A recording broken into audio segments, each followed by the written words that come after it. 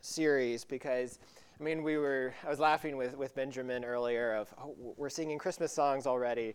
And sometimes I think the Christmas songs we sing or what we hear around this time of year, it becomes so familiar that we don't even know where the words come from. We sing, O come, Emmanuel. We don't even know what that means. It's just what we do because it's this time of year. But if you were to actually look at a lot of the Christmas phrases, the Christmas words that you see on cards or on banners, that a lot of them actually come from the book of Isaiah. I heard one person call it the Christmas prophet because so many of the prophecies of Jesus that are quoted in the New Testament, fulfilled in the birth of Christ, come in this book. Now, someday, of course, we've been in Luke for over a year, so there's 66 chapters in the book of Isaiah. So, Lord willing, someday we'll preach all the way through the book of Isaiah, section by section. I would love to do that because it's a beautiful, incredible book. And it's actually kind of unfortunate in some ways that we generally look at only the Christmas passages in this book. But that itself is still worthwhile. And just before I read our text for today, I just want to very briefly give you an overview of just the context. And at first that feels like, okay, we'll start off a new series with tons of ancient Near Eastern history. But really it's important because we're being dropped into a book that's relating to real people at real places in real times. And that's why God's word is actually relevant for our lives, because it is relating to real history and real people. But as Mark said, that is also what can make us have to read slowly and be careful and how we read. So this is about 700 years before the birth of Christ. The prophet Isaiah was ministering to the southern tribe of Israel called Judah, because at this point, for a couple hundred years, Israel had been divided north and south. Between the north, sometimes called Israel, sometimes called Ephraim, the south called Judah, and they had been at each other's throats and for all of that time. And that the pattern for Israel all along is the pattern that we ourselves have in our lives, where we hear God's word, we hear his standard, and we walk away from him and turn to other things for life and satisfaction over and over again. And so at this point, Israel the northern tribe of Israel is about to go into captivity in Assyria. Syria is this big nation to the east in what is modern-day Iraq, just looming over the people. And they're going to take over the north because of their sin and rebellion against God.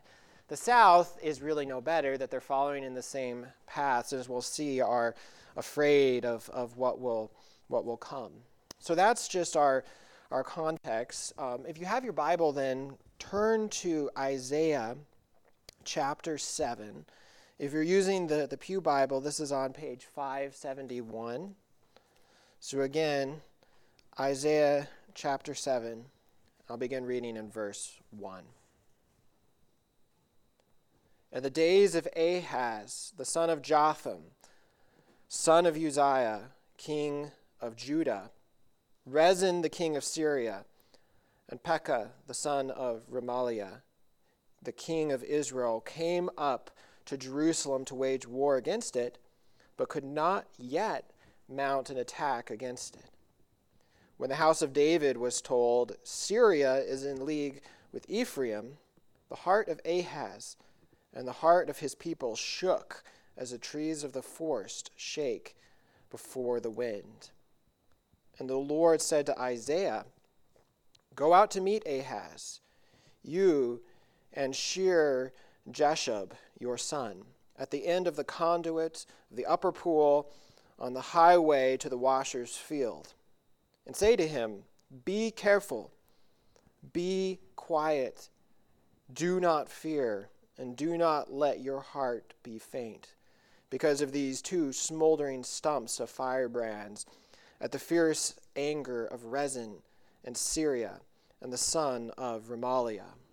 Because Syria, with Ephraim and the son of Remaliah, has devised evil against you, saying, Let us go up against Judah and terrify it, Let us conquer it for ourselves and set up the son of Jabil as king in the midst of it. Thus says the Lord God, it shall not stand, and it shall not come to pass. For the head of Syria is Damascus, and the head of Damascus is Rezin. And within 65 years, Ephraim will be shattered from being a people. And the head of Ephraim is Samaria, and the head of Samaria is the son of Remaliah. If you are not firm in faith, you will not be firm at all. And the Lord spoke to Ahaz, ask a sign of the Lord your God. Let it be as deep as Sheol, or high as heaven. But Ahaz said, I will not ask. I will not put the Lord to the test. And he said, Hear then, O house of David, is it too little for you to weary men, that you weary my God also? Therefore the Lord himself will give you a sign. Behold, the virgin shall conceive and bear a son, and shall call his name Emmanuel. He shall eat curds and honey when he knows how to refuse the evil and choose the good. For before the boy knows how to refuse the evil and choose the good, the land whose two kings you dread will be deserted. The Lord will bring upon you and upon your people and upon your father's house such days as have not come since the day that Ephraim departed from Judah, the king of Assyria. This is the word of God. Let's pray.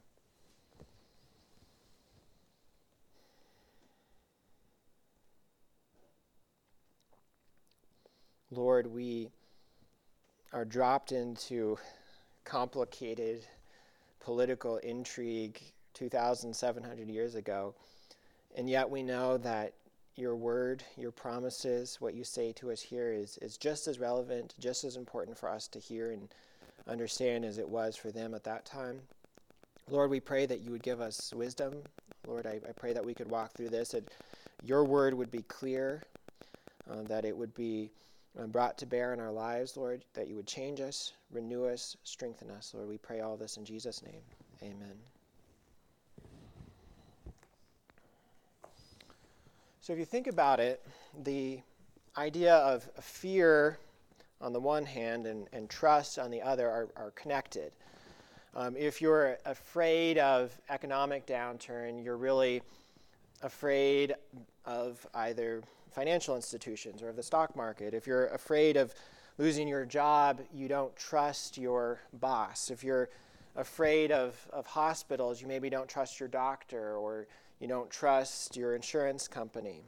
And it's really this reality of fear and trust that we see at work here in this passage.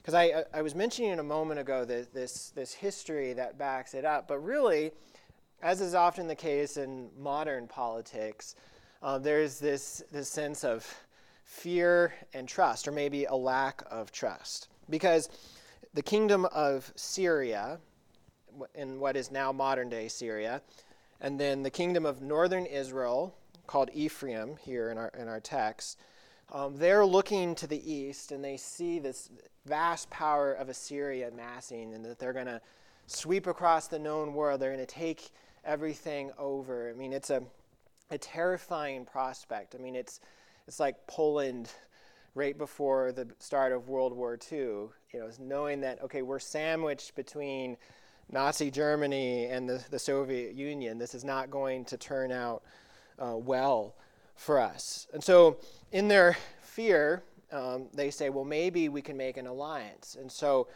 both northern Israel, Ephraim, and Syria form this anti-Assyria coalition. But then the southern kingdom of Israel, Judah, they're also afraid of Assyria, but they're also afraid because they don't trust that Ephraim and Syria are actually strong enough. And so they don't want to join this anti-Assyria coalition. And, of course, then the fear and the lack of trust intensifies because then northern Israel and Syria become afraid now to the east of Assyria, and they're afraid of the south of Judah. And so they concoct this plan that they'll invade Judah, try to take over Jerusalem, and essentially try to take out their enemy to the south before their enemy from the east arrives. And so look at how all of this is described in verse 1. I'll read it again. It says that, in the days of Ahaz, the son of Jotham, son of Uzziah, king of Judah, so there's the southern kingdom, Rezin, the king of Syria, and Pekah, the son of Remaliah, the king of Israel, came up to Jerusalem to wage war against it, but could not yet mount an attack against it. When the house of David was told, Syria is in league with Ephraim, the heart of Ahaz and the heart of the people shook as the trees of the forest shake before the wind. And so you see there, it describes that the king of Judah, Ahaz, he's afraid, he's trembling. His people are trembling with him. And the image is they're shaking like trees in the wind. And it reminds me of what you see on TV when a hurricane blows into Florida. You know, the trees are just being whipped back and forth in the storm. And that's the way they were in their fear, that they couldn't trust Ephraim, they couldn't trust Syria, couldn't trust Assyria. But then ultimately, they weren't trusting their God, the God of Israel, to protect them and defend them. And so is often the case when we're afraid and we think we can't trust one thing, we look for something else to trust. And so they begin searching, can we trust our military? Can we trust the wall of Jerusalem? Can we trust our water supply or our food supply? Or can we trust the Egyptians? Is there anything or anyone that we can trust and therefore not be afraid? And so it's in this vacuum then of trust and of fear that God sends Isaiah to meet King Ahaz as he was, it says, inspecting the water supply of Jerusalem, probably preparing for the coming invasion. And he essentially says to Ahaz that you're right, you shouldn't trust Syria or Ephraim or Assyria, but you're wrong to mistrust the God of Israel. Because really, if you're trusting in the Holy One of Israel, you don't need to be afraid of anything or anyone. And as you think about your life today, as I think about my life, I think that we can all think of ways that we're at least tempted to be afraid of something or of someone, where we're afraid of maybe losing a job or losing a loved one, or afraid of instability in the world, or afraid of something to do with our health, or afraid that we won't have friends at some point in the future, or that we'll somehow make a fool of ourselves, or failure. There's so many things that we can be afraid of.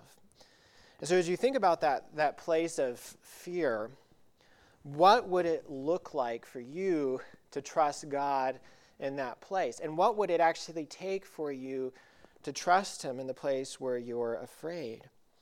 And that's really what Isaiah is trying to show Ahaz, trying to show Israel in this text, is no, really, you can trust God and not be afraid. And we see here 3 reasons that we can trust God and his promises.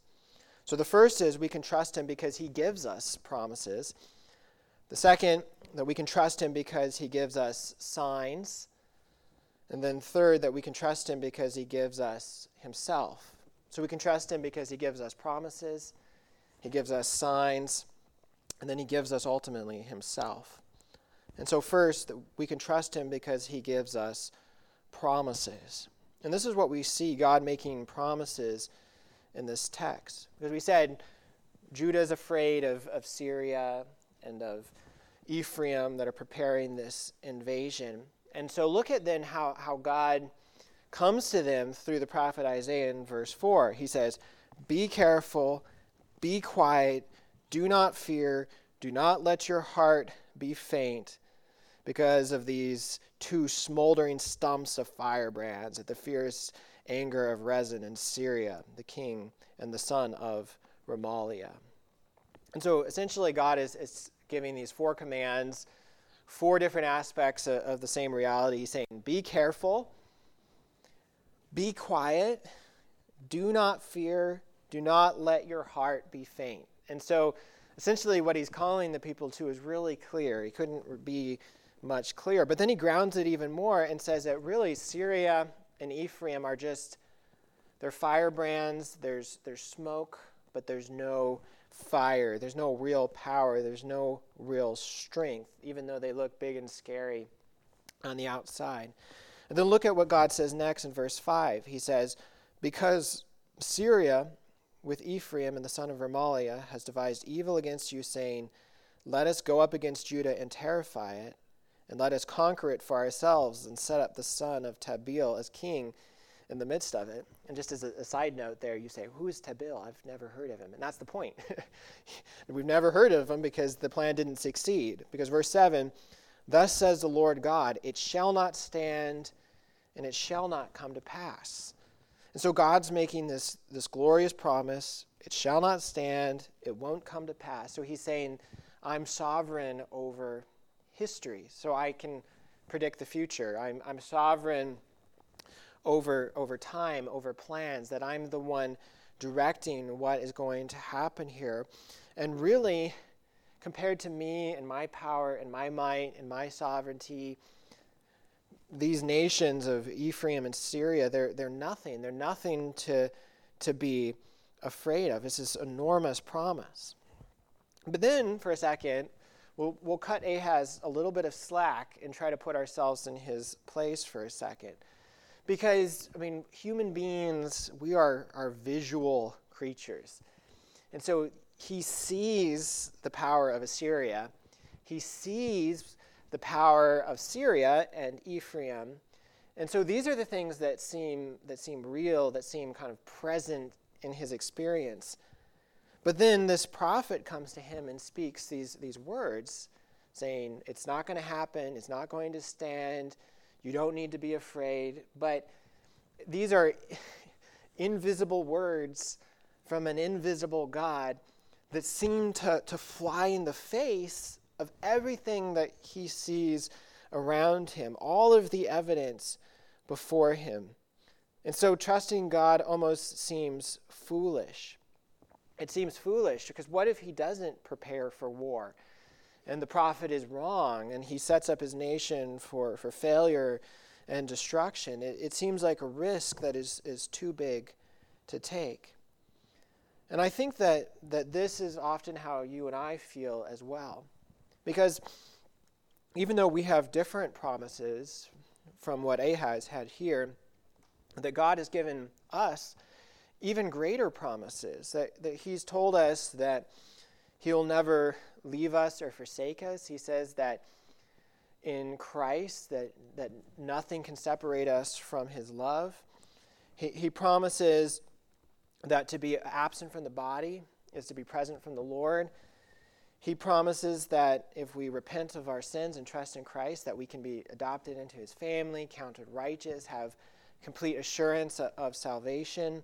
He promises that in Christ we have the hope of resurrection bodies, like Christ's resurrection bodies, that these are all real promises from God. But then we say, well, is it really true? They're the invisible words from an invisible God that seem too good to be true. And so we end up thinking that, well, maybe it's safer to mistrust God. Maybe it's safer to go with the worldly wisdom of human strength. Maybe it's safer to live for yourself rather than to live for Christ. Maybe it's safer to look for human strength and power rather than the power of God. And so we've seen that he's a God who makes promises. But then second, we can trust God because he also gives us signs. Because look at verse 9 in your Bible, that God tells Ahaz that unless he is firm in faith, he'll never be firm at all. And just before that, he had reinforced the fact that each of these nations is only as strong as its capital, and its capital is only as strong as its king, and the kings are pretty weak, and you need to trust God, and if you don't have faith, you won't be firm at all. And that's true for us as well, that unless we are firm in faith, we'll never be firm at all. We'll be blowing back and forth in every wind of doctrine. We'll always have something or someone to be afraid of. But I think we know that for people like us, though, that faith isn't always easy because we're weak, that we want to believe on some level, but the promises actually just seem too good to be true. And that's, I think, how Ahaz felt as well, that this promise, it's too good to be true. It seems foolish. It won't stand. What can mere words do against Ephraim, against Syria, against the power of Assyria? So he refused to trust the promises of God. But then it's remarkable how God responds then. He, instead of erupting in anger, that he makes one of the most gracious, compassionate offers in the Bible. Look at verse 10. He says, "And the Lord spoke again to Ahaz, 'Ask a sign of the Lord your God, let it be deep as Sheol, or high as heaven.'" And so essentially what God is saying here is, okay, Ahaz, you hear my promises, you hear my word to you. What would it take for you to trust me so that you won't be afraid? That I'll give you the glorious promises, but I'll give you glorious signs. So ask anything. It can be as deep as you want. It can be as high as you want.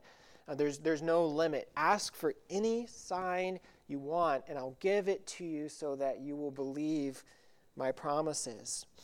And it's interesting to think about that. If we were in his shoes, if we were in the shoes of Ahaz and God offered, "I'll give you any sign so that you will believe my promises and trust me and not be afraid," what would we ask for? And maybe it would be the kinds of miracles that we see in the Bible, that we see the sea being parted so you can cross on dry land, or you see the sun standing still, or you see a donkey talk, or there's so many miracles that seem so grand that, okay, if I saw that, I would believe, or maybe things that seem closer to home of, well, God, I'll believe if you put $1 million into my bank account, or I'll believe if my team wins the Super Bowl, or I'll trust you if the person that I want to date becomes interested in me. Or there's so many ways that people would say, okay, if this happened in my life, then I could actually trust God.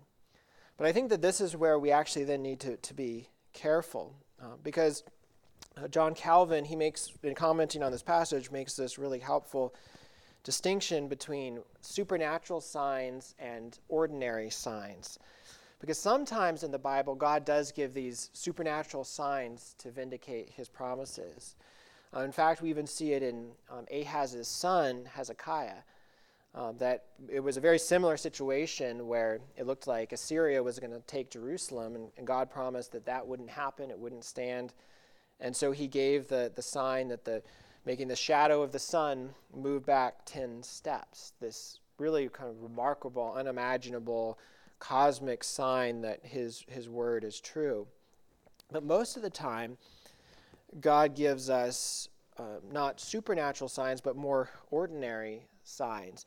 In a way, even that's what baptism, the Lord's Supper are. They're these visual, tactile things that God uses to help us as weak people to visualize invisible spiritual truth about God and the gospel. That he gives us gospel promises in words, and then he gives it to us in pictures in the sacraments and in symbols and in signs, just as he gave these promises to Ahaz in words, and then was going to back it up in signs to confirm his promises. But I think that as we think about this, that it shows something about the nature of faith and about being firm in faith, that God doesn't expect us to rely on blind faith alone. Yes, we're called to be firm in faith, but in many ways, true biblical faith is one of the most reasonable, rational things in the universe. An example of this is, imagine you're flying at 30,000 feet, and for Bob's sake, we'll say it's Boeing that you're on, and it's functioning wonderfully, and it's a smooth flight, no turbulence, and then somebody says, well, why don't you just open up that side door there and jump out without a parachute? You would say, that's ridiculous. Why would I ever do that? But in a way, if you think about it, you are putting your faith in that plane. You're putting your faith in that flight crew, but it's the most reasonable, rational place to put your trust, and anything else would actually be absurd. And that's, if God is really the God of the universe, that's the way it is with God, that he is infinite, eternal, unchangeable, that we can never comprehend anything more loving, more gracious, more holy, more good, more perfect, that there's nothing more that we could ever imagine in the universe to trust. And so, thankfully then, God actually shows us this. He shows it in his word, but he even shows it in nature and creation itself. Because turn in your Bible briefly to Romans chapter 1, verse 18.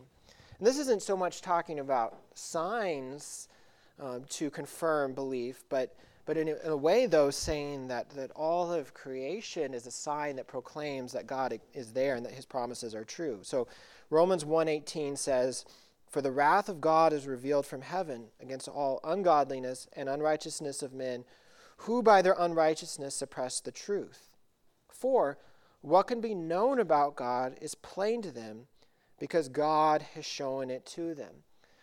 So he's saying that as people are rejecting God and his promises, that they're not rejecting something that they don't know, but he says, actually, you know it, that it's plain. God is showing it to them. And he says, for his invisible attributes. So saying what is visible, invisible about God, namely his eternal power and divine nature, have been clearly seen, clearly perceived, ever since the creation of the world in the things that have been made, so they are without excuse.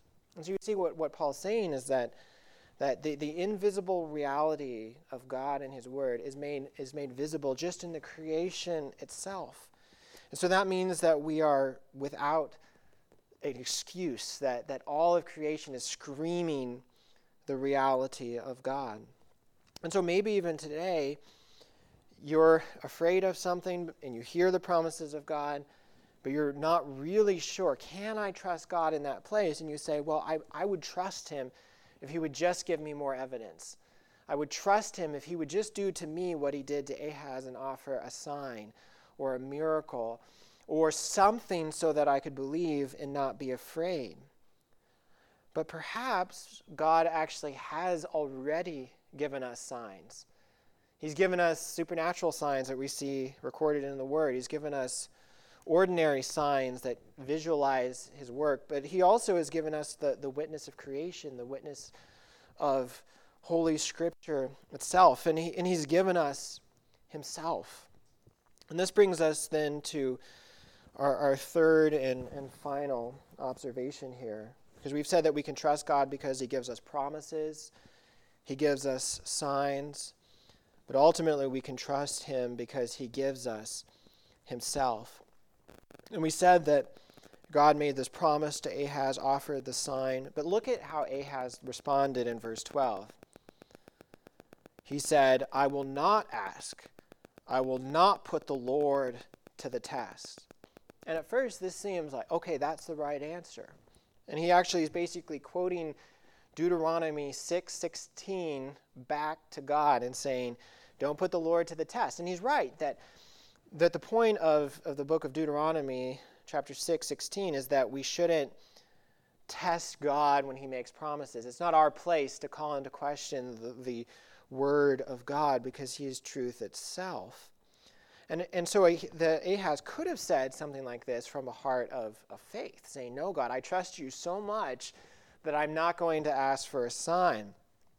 But as the book unfolds, though, we come to find out that Ahaz wasn't saying this from a position of faith, but actually from a position of unbelief. He didn't want contrary evidence, that he's like the person back in Romans 1 that we looked at, who sees it, he knows it, but he's suppressing the truth and unrighteousness, refusing to see the evidence that is already there. And I don't know about you, or if you've ever had this experience of, you're in an argument with your spouse for some reason, and it goes on for a little while, the conversation, maybe you're an hour into the conversation, and then you just realize, I'm really wrong. This is always the way it is for me personally, that I'm always wrong.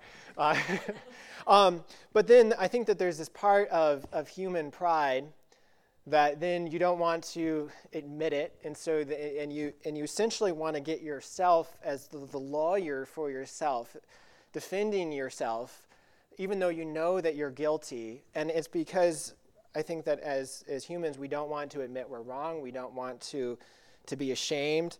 We don't want to change course. And I think that's the way it was for Ahaz here as well, that he had been staking his identity, his reputation on being afraid of invasion, preparing for invasion,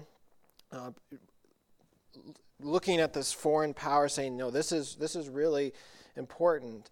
And so to then hear the word of God from this mere prophet, and then to change his foreign policy, change his plan, admit that he was wrong to be afraid, admit that he had been going in the wrong direction, that's too humiliating.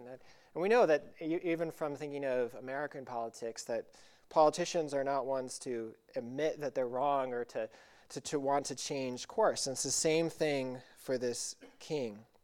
And I think that that's also how you and I are as well. That, we don't like being afraid. We don't like our anxieties. But I think sometimes that we would rather choose our fears and our anxieties rather than the alternative of admitting that we were doing something wrong or that we were on the wrong course, that we would rather trust in our own sense of self-sufficiency than in the Holy One of Israel. So then look at how God finally responds in verse 13.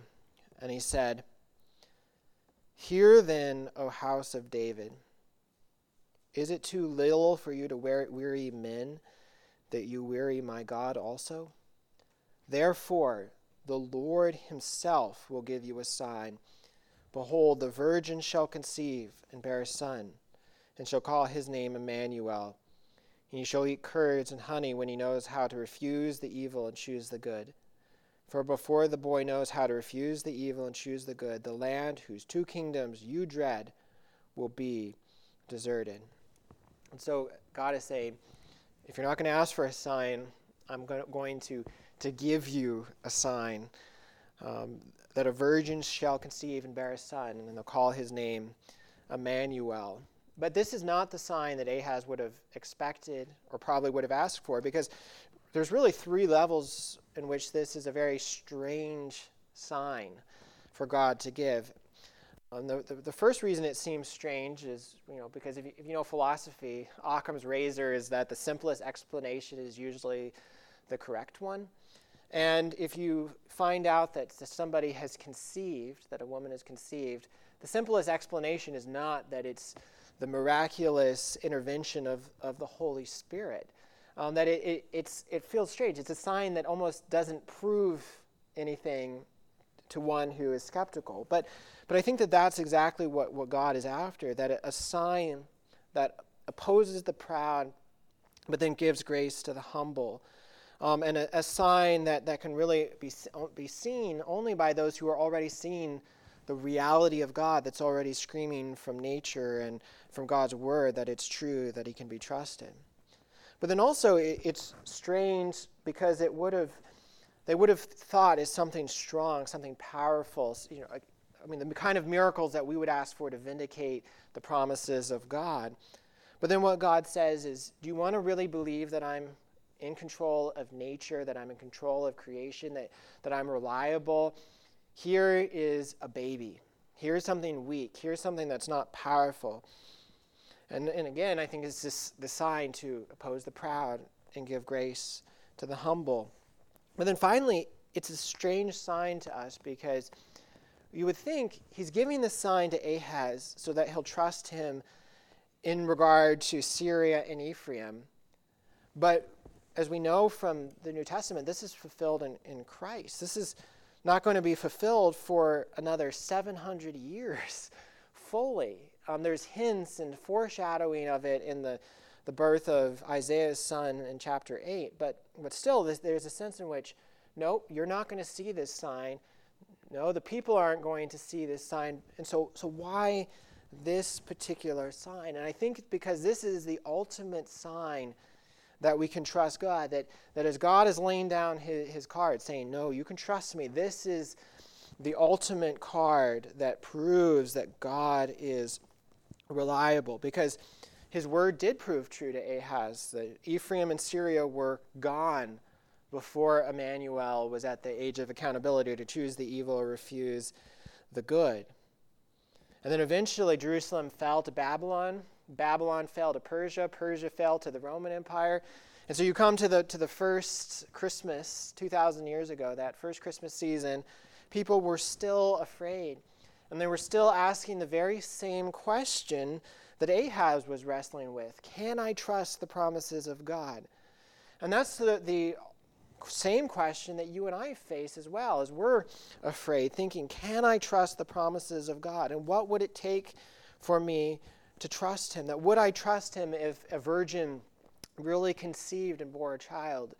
Would I trust him if that child was truly Emmanuel, God with us, fully God and fully man in one person? Would I trust him if that baby grew up to live a perfect life that we could never live, to die sacrificial death on the cross? Would we trust him if that child grew up to rise again from the dead, to ascend into heaven, to come again in glory, to judge the living and the dead? Would we trust him if he promised life and the gift of the Spirit if we repent and trust in him alone? Because it's ultimately Jesus himself that is the sign that we can trust God, that his promises are true, that this is what we saw fulfilled in the book of Matthew, what Mark read for us in our New Testament reading. Because God didn't just give us words of promise, that not empty words. He didn't just give us signs of visible things to vindicate it, but when he's vindicating his promise and his trustworthiness, that what he gives is himself. And that's what Christianity is ultimately about. God giving himself in the person and work of Christ. And so that we can trust his promises and actually not be afraid of anything or anyone. And that is also then what we see here, that Christ himself is the ultimate sign, Emmanuel, God with us, that God is in control of history, the course of events, and if we're in him, we don't need to be afraid of anything or anyone. And not surprisingly, then God gives us this ordinary sign to visualize, confirm the word of promise, that his body was broken for our sins, his blood was shed for us, and that what God gives us is himself. So when we trust in him, just as we're taking this bread and this juice into ourselves physically, that we're united to Christ by faith, that his life is our life, our sin is counted to him, his righteousness is counted to us, and we can know in him, we can trust him. He's true, he's reliable.